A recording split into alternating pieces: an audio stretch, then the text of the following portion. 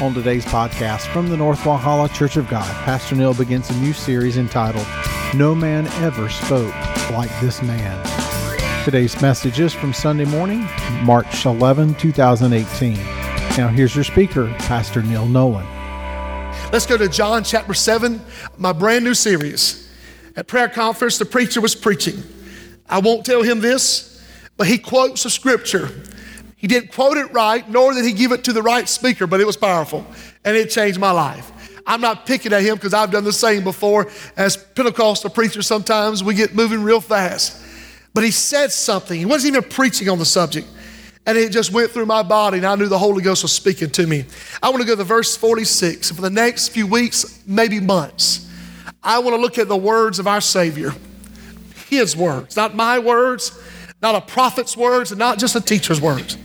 And I want to preach them in such a way that I do not want you telling me that he was a good teacher. I hope these words either drive you away from God or drive you to God. Because I'm really tired of the in-between. Really am. I'm tired of those who like him just a little bit so they can be churchy but do not believe in him enough to be saved. Let's read. Amen. The officers answered, no man ever spoke like this man. Then the Pharisees answered them, are you also deceived? Have any of the rulers of the Pharisees believed in him? The crowd does not know that the law is a curse. We'll stop right there. I want to preach a new series entitled, No Man Has Ever Spoke Like This Man. The spoken word and the power of the spoken word is undeniable.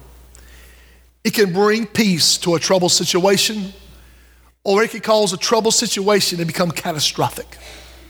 Words in a right husband's mouth used the right way can speak life into children who are disobedient, children who are astray or cannot find reason or rhyme. A mother who has the right words can speak over a child in such a way that no matter what anybody else says about them, let a good mama, let my mama hold me and speak into my life when I was a child and I could believe I could climb mountains and pull down towers.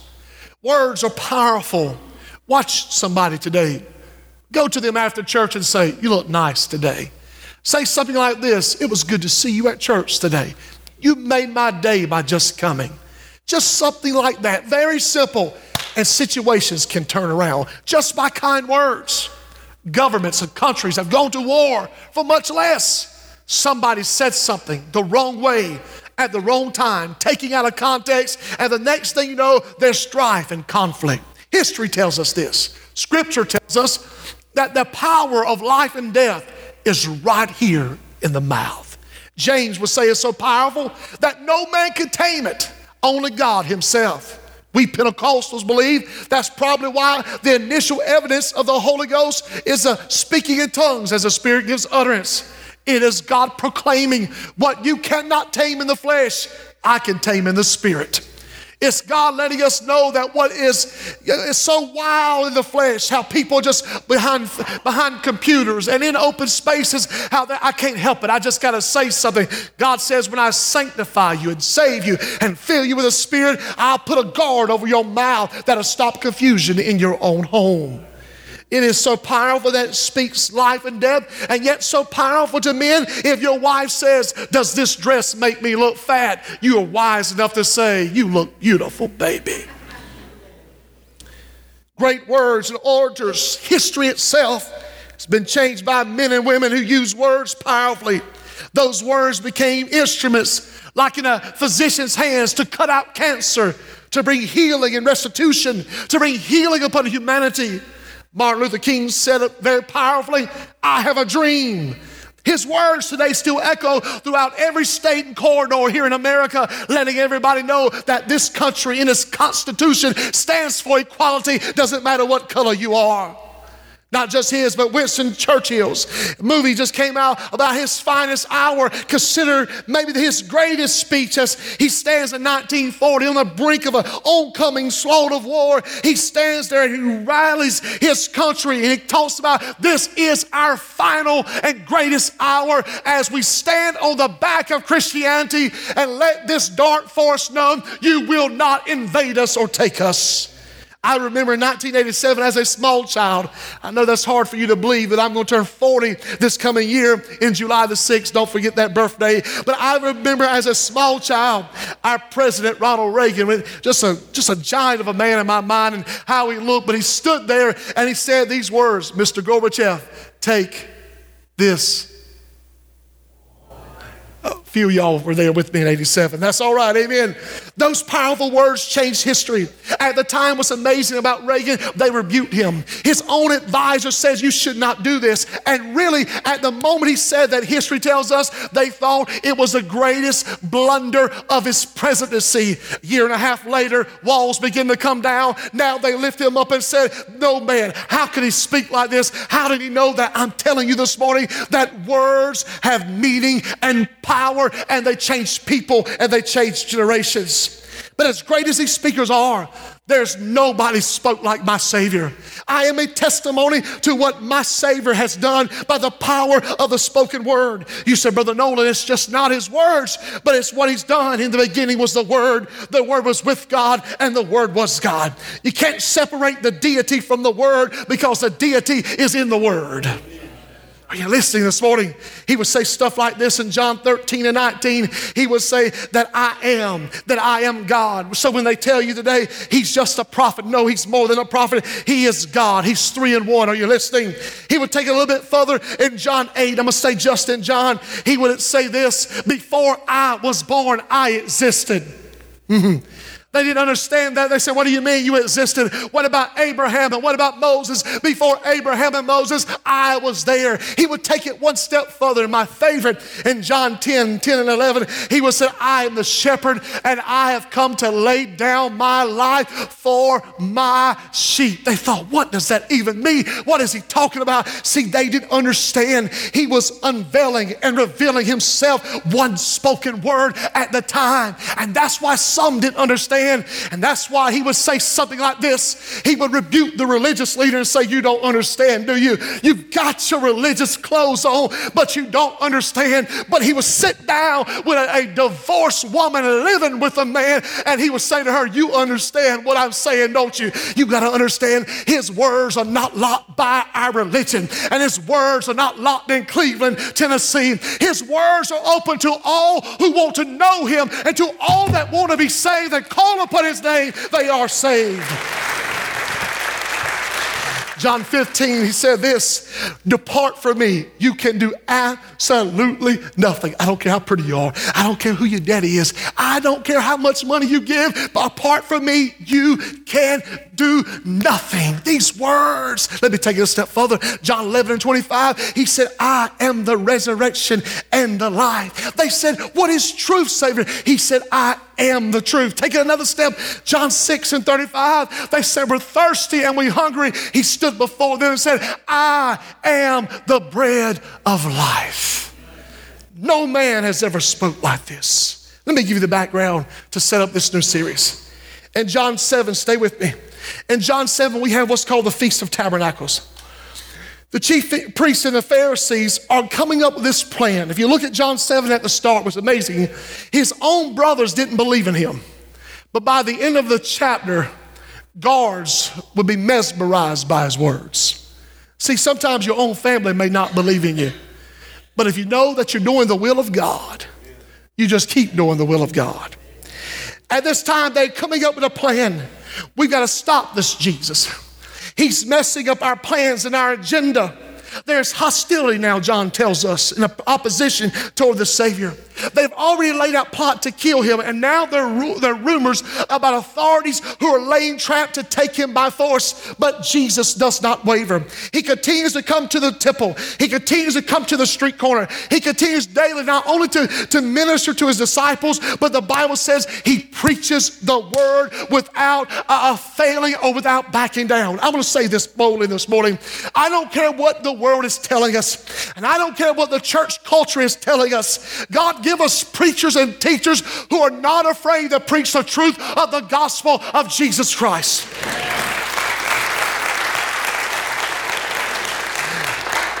You would be mesmerized by the things that I've been asked to do lately, and things that I've been asked to compromise.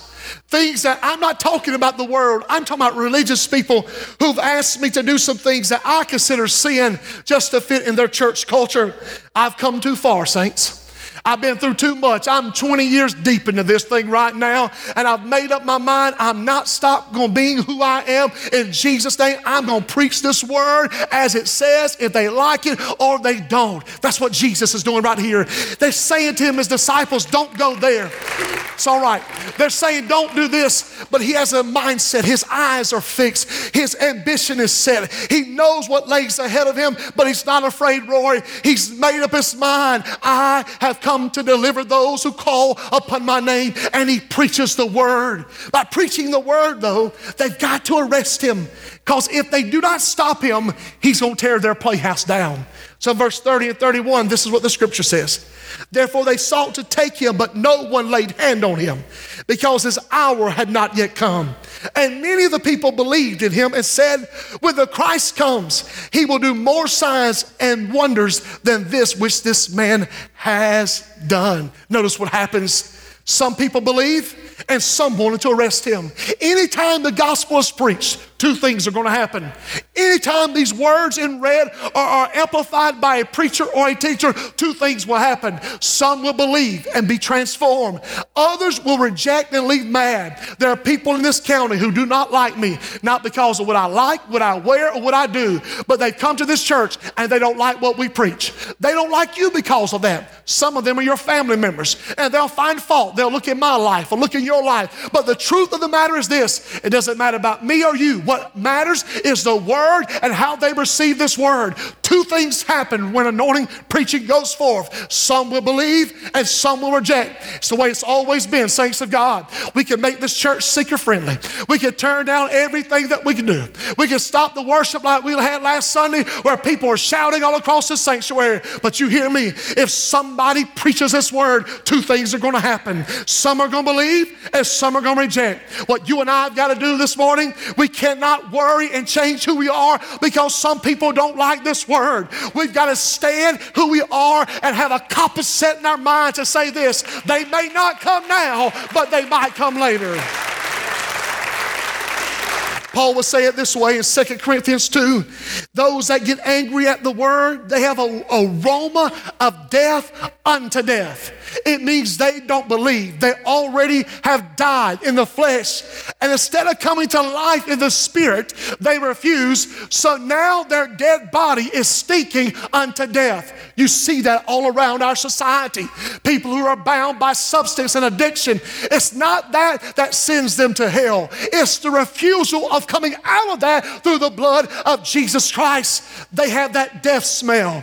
They have that smell of death all over them. The Bible says that the soul that sinneth shall surely die. Death is all over them. But Paul would go on a little bit further in that same chapter of 2 Corinthians 2. He said, but those that believe, they have the aroma of life unto life. That means for you and I, there's no more death on me, sweetie. There's no more death on my life. There's no more death on my family. The smell of death is not on me. Why? Because my name has been written in the Lamb's Book of Life. I have been saved, and what you smell of me is the life of Almighty God, and it is wonderful this morning. Can you give God praise? Watch what happens. So now they understand this.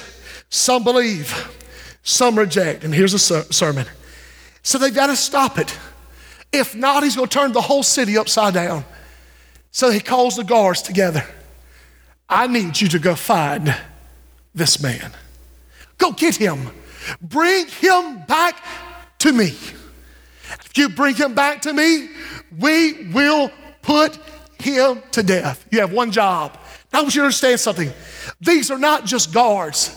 These temple guards, these guards are trained men who have one agenda and one job, and that's to enforce their power and their will. These are professional assassins. They know what to do. They know their job. And all of a sudden, they go out to do this. But they hear this preacher preaching, and they don't understand it.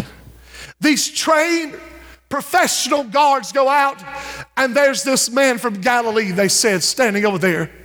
And he's standing there in front of everybody, and I see him in my own mind with his arms stretched open, saying something like this: come and drink of me, all ye that are thirsty, and you'll never thirst again. Out of your belly shall flow rivers of living water. Wow. And they don't understand.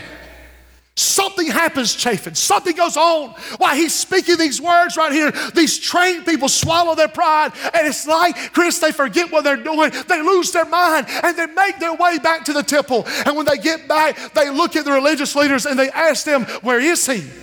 He's right here in our midst. You have all power to backing to bring him to us. Where is this man they call the Christ? And these guards look at him and say, I don't know. What do you mean you don't know? You saw him preach the gospel.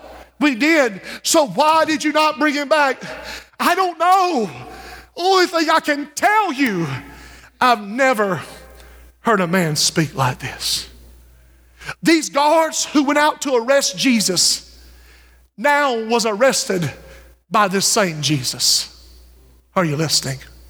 These guards who went out to bring him back captive have now been arrested themselves. There's no chains on them. There's no shackles on them. But they come back empty-handed, and they stand before the religious elite and say, listen, I know we were supposed to do a job, but I don't know what's going on. Something happened when that man spoke. I felt something come to life in me.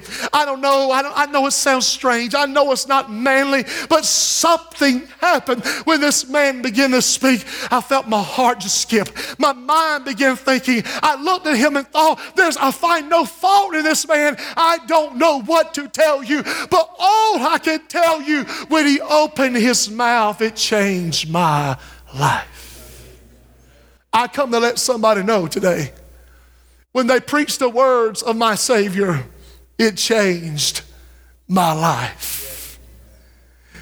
I don't understand why we're trying to water it down. I don't understand why we're trying to make it so non-toxic in the minds of our community. We can't preach Palm Sunday, right? Because we don't want to talk about the seed dying and going to the ground, because it might make somebody feel uncomfortable when we talk about death. Let me tell you something, sweetie. If he does not die, you're still dead in your sins.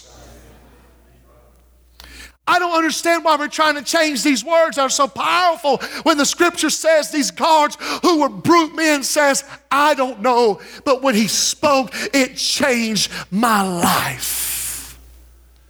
These are the words of our Savior. And over the next few weeks, I'm going to pull his words and how they apply to us and how they change us. Brother Nolan, can you just kind of give us some glimpse of maybe what he said that day? Let's go to verse 37. I'll stay in the scripture, so let me just kind of exegete this in the best way that I can. Are you with me? Amen? Look to your neighbor and say, forget about that hour of sleep. Would you do that for me, please?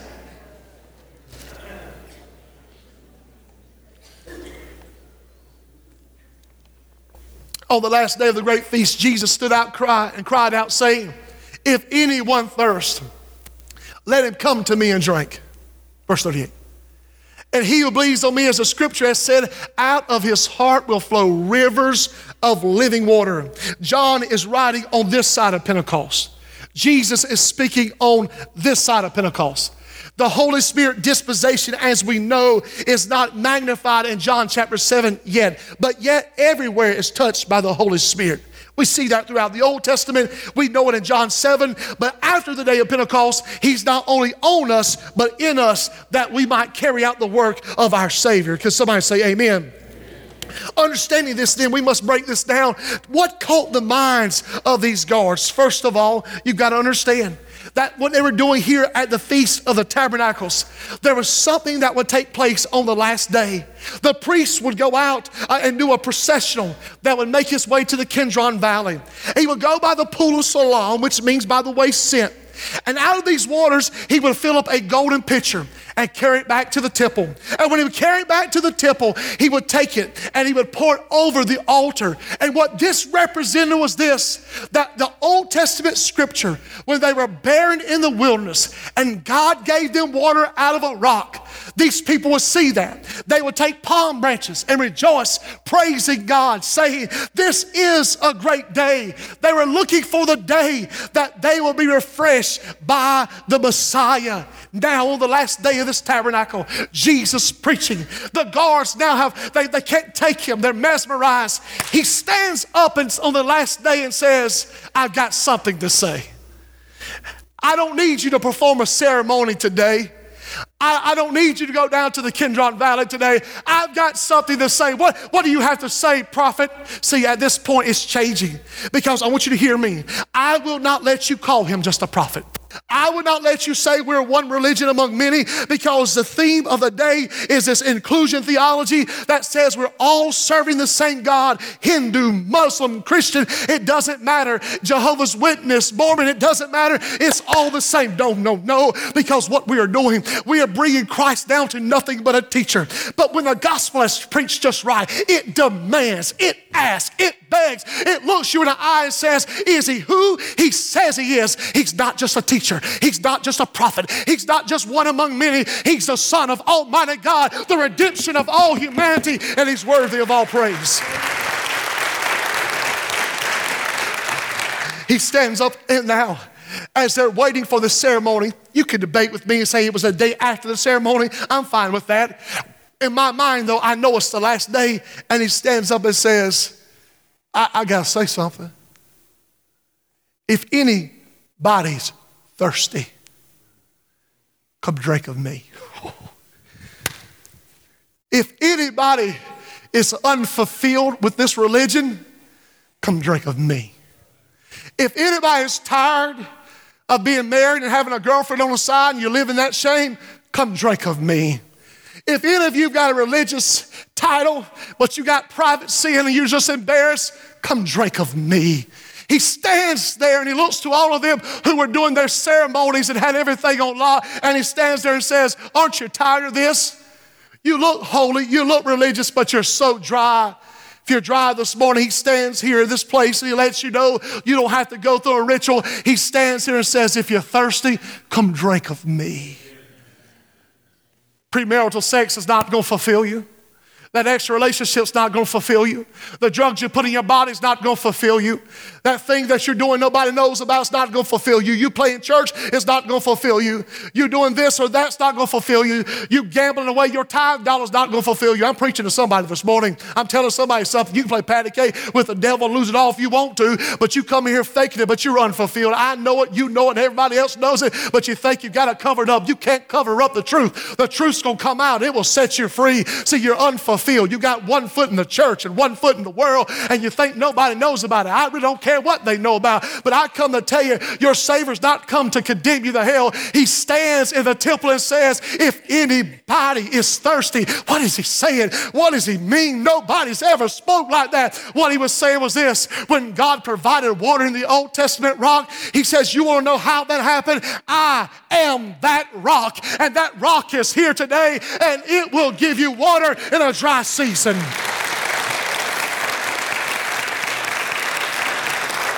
I've got 8 minutes. I want you to listen to me, please.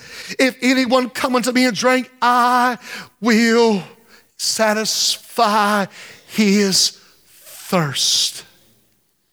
People are thirsty for so many things. They're thirsty. Whew. Thirsty. Got $1 million in the bank, but still not happy. People in this house can't have children. You got 3 and 4 and you're still not happy. You're not happy because you're thirsty. And he stands there and says, if you're thirsty, woman, give me something to drink from. I don't have nothing. And this well is deep, she says in John 4. I love this. He says, rightfully so. But the deepness was not speaking of the well in the natural, but the well in the supernatural. Because what she didn't realize was she was saying, I can't draw that far down. But what he was saying was, I'm not trying to get this superficial water. I want you to go a little bit deeper to that water that you cannot see. She was trying to reach in the natural, and he was trying to take her to the supernatural. Because if she only continues to drink in the natural, she's going to have 8 husbands and live with a man and still not be satisfied. But if she can drink from the supernatural because she is thirsty, the fulfillment of flesh is not satisfying her. So if she can drink from the supernatural, then she can say to everybody else, come let me tell you about a man who satisfied my thirst and showed me all things. Brother Nola, we can't take her into church. She's been married 5 times. No, he makes her an evangelist. No man has ever spoke like this, because the religious people wouldn't even talk to her. No man has ever spoke like this, because the church wouldn't even invite her. And to be honest with you, I'm not so sure she divorced them. I believe that they divorced her, but that's a whole different story.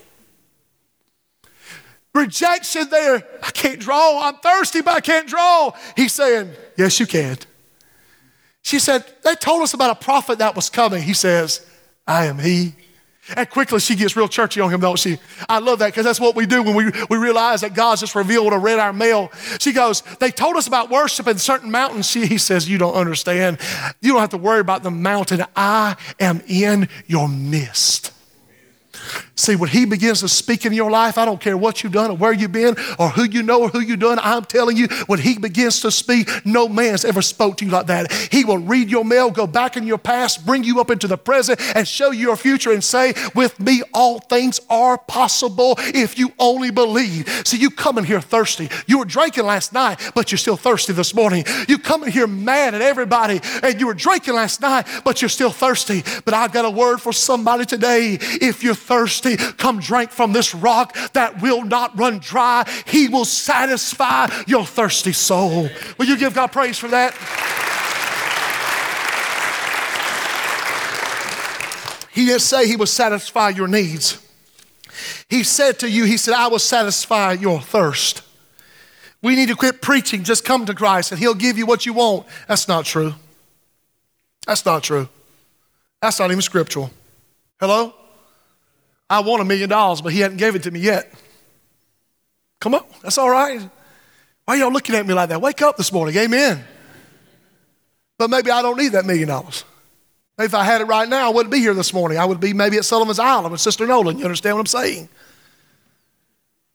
Some things I don't need. He's never gave me everything that I just wanted, every need I had. But that my soul was thirsting for, the old church used to sing an old hymn that says, he satisfies. My need, he supplies. He's my everything. Any of the old saints remember that? They would say it like this. I wish I could sing. And then they would sing a verse, he's all I need. See, when you know him like we know him, you can understand when he said, I once was thirsty, but he gave me a cool drink of water. These guards, why did you catch him? I don't know. He started talking about thirst. Then he said, out of my belly shall flow rivers of living water. Listen to me as I close. What does that mean, Pastor? It says heart in the King James, but the real word is belly. Out of my belly shall flow rivers of living water. It means this, Ashley. When this man began to speak, these guards who are just doing their temple duty, or what they thought was their righteous duty, they come back empty-handed, not arresting the Savior, but arrested by the Savior. And when they come back, they go, I don't know. But he started talking about rivers pouring out of us. What does that mean, Pastor? That means when you get a drink of that water, you're like Ezekiel prophesied about. You can't help it. But you got to tell somebody, give it to somebody else. Let me get up in your business. You remember when you were in sin? And you want everybody to party with you, just nod if you were there. Nobody's nodding. I got one person nodding. Everybody else is faking it. Hello? What he was saying right here in the Spirit is this. When you drink of this water, you're going to tell everybody else. And you just can't help it. Out of your belly, when you go to Hardee's and get a biscuit, and they sit down beside of you, you'll say something like this: let me tell you what happened at church yesterday. Oh, we had a drunkard come in the house. I know nobody preaches it. Anyway, I ain't going there. And we had a drunkard come in the house who was bound. We cast that devil out, and next thing you know, he was running around that sanctuary talking about the freedom in Christ. Oh, Brother Nolan, we shouldn't talk about that. We're going to offend somebody. Why don't we tell them that at McDonald's at lunch? You know, some of y'all go to McDonald's. At McDonald's at lunch, we had somebody that came in that was lost, living with somebody. Next thing you know, they got saved. Tell them at Porter at night, we had somebody come in bound by meth, and the next thing you know, the word was preached, and somebody got to testify about how God got them off of drugs. And the next thing you know, somebody came down to the altar. See, when it's inside of you, you can't help it. That water will just flow out. It'll flow out. That's what he meant by being full of the Spirit after Pentecost. We're not a dead church. We're not a dry church. We shouldn't shut up. We shouldn't back in a corner. We shouldn't back down. We might be the Pentecostal church, sit out into the country because they did not want us in the city. But let me tell you something this morning. We are a powerful church, full of God's Spirit and full of God's power to tell somebody, he satisfied my thirsty soul.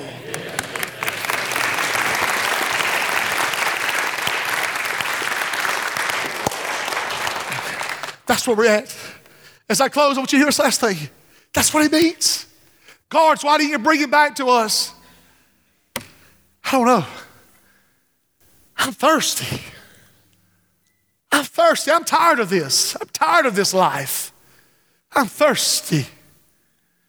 This man talking about out of my belly shall flow compassion and water and love. And I don't know. Only thing I can tell you is nobody's ever spoke like this man. Your life today, nobody has ever spoke like our Savior.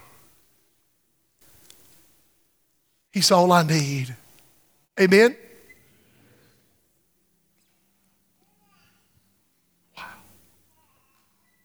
I feel the Holy Spirit in this house. Can we just lift our hands just for a moment as I feel him hold me back and refrain for a moment? Oh, yes. Gone to a rest, but I got arrested by. Joy is kind of like the Apostle Paul when he went out to take a few more Christians. And he was knocked off his beast. I don't know who I come to preach to this morning, but this is just the foundation. No man has ever spoke like this man. Changed my life. He'll change yours today. I don't know what road you on or how far you've gone down that road, but God's trying to get your attention. He'll break every stronghold and addiction. But Brother Nolan, what if it's not sin, but I know it's not good for me? That's fine. He said, lay aside every weight and sin, which so do easily beset you. There's some things I don't do because not that it's sin, but it doesn't bring edification. And I want my light to shine so bright. No man has ever spoke like this. Would you stand with me all over the house, please? Holy Spirit.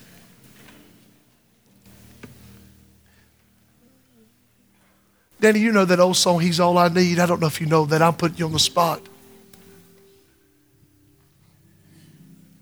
Any of you girls know that? Kenny, I know you know that. Grab a mic, sing with us. No man has ever spoke like this man. That's what the guards were saying. John 7, his own brothers don't believe. But those who went out to arrest him come back saying, I don't know. I just don't know. Tony, I don't know. He spoke something. I don't know.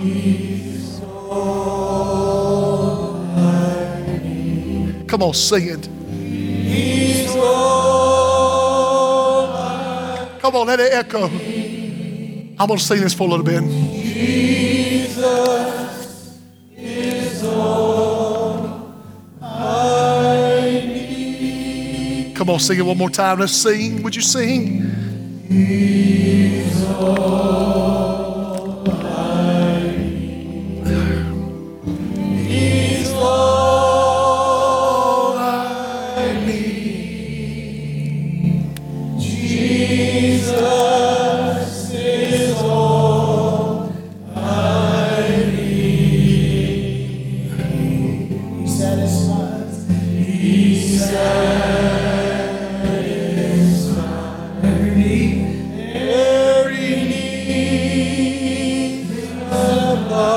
Oh, Holy Ghost, sit in this house. Jesus is all I need. Here's what I want to do. I want to keep singing this song just for a moment. If you don't know him as your Savior, if you're thirsty, I only gave you a little short story to kind of show you where we're going. We're going to look at every word our Savior spoke that I feel like is for our present day in the sense of being led of the Spirit to you. But if you're thirsty, you don't have to be lost. You can be saved and still be thirsty. Maybe you're at a place in your journey where you go, if something doesn't change, I don't know what's going to happen. I'm thirsty. I want you to step out by faith. With every head bowed, every eye closed just for a moment, I want you to step out and say, Pastor, I want you to pray for me. I'm thirsty. I'm hungry. I need the Lord. Life has thrown me a curveball, Pastor. I need, they're coming. They're coming. Amen. Let it be so. Let it be so. We have one woman of God has come that I want to pray with right here. There's others that are coming. There's others that are coming. I didn't know, Marty, so good to have you with us all the way from Camden, South Carolina to be with us at church today. Thank you. If I had some men to come pray right here, please. Anthony, if you guys will come, please. Hallelujah. I need some godly women to come help me here till I get there, please. Oh, yes, you're thirsty. You're thirsty. Nothing else has satisfied you. Here's what I want to do now. I want believers that will come and just worship and say, God, you're all I need. That's your only prayer. No other prayer. Would you come worship all over the house? Let it be an anthem this morning. A little old school, but it's okay. Would you come worship?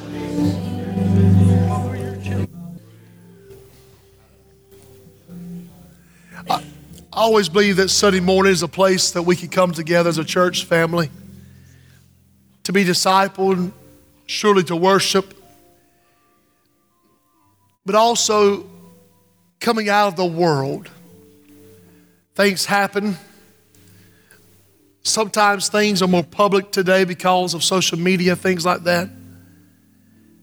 But I believe that the church stands here in the community to be a light to everyone, to say, all you that are hungry and thirsty, hurting and broken, no matter how public or non-public, that we could come in and say, this is my church. That's my pastor. This is my church family. And I lean on them in my time of trial. Amen? That's what we're here for. There are people at this hour this morning that they need that. And we will provide that for them. Can somebody say amen? Amen. Amen. Can we give God the biggest hand of praise?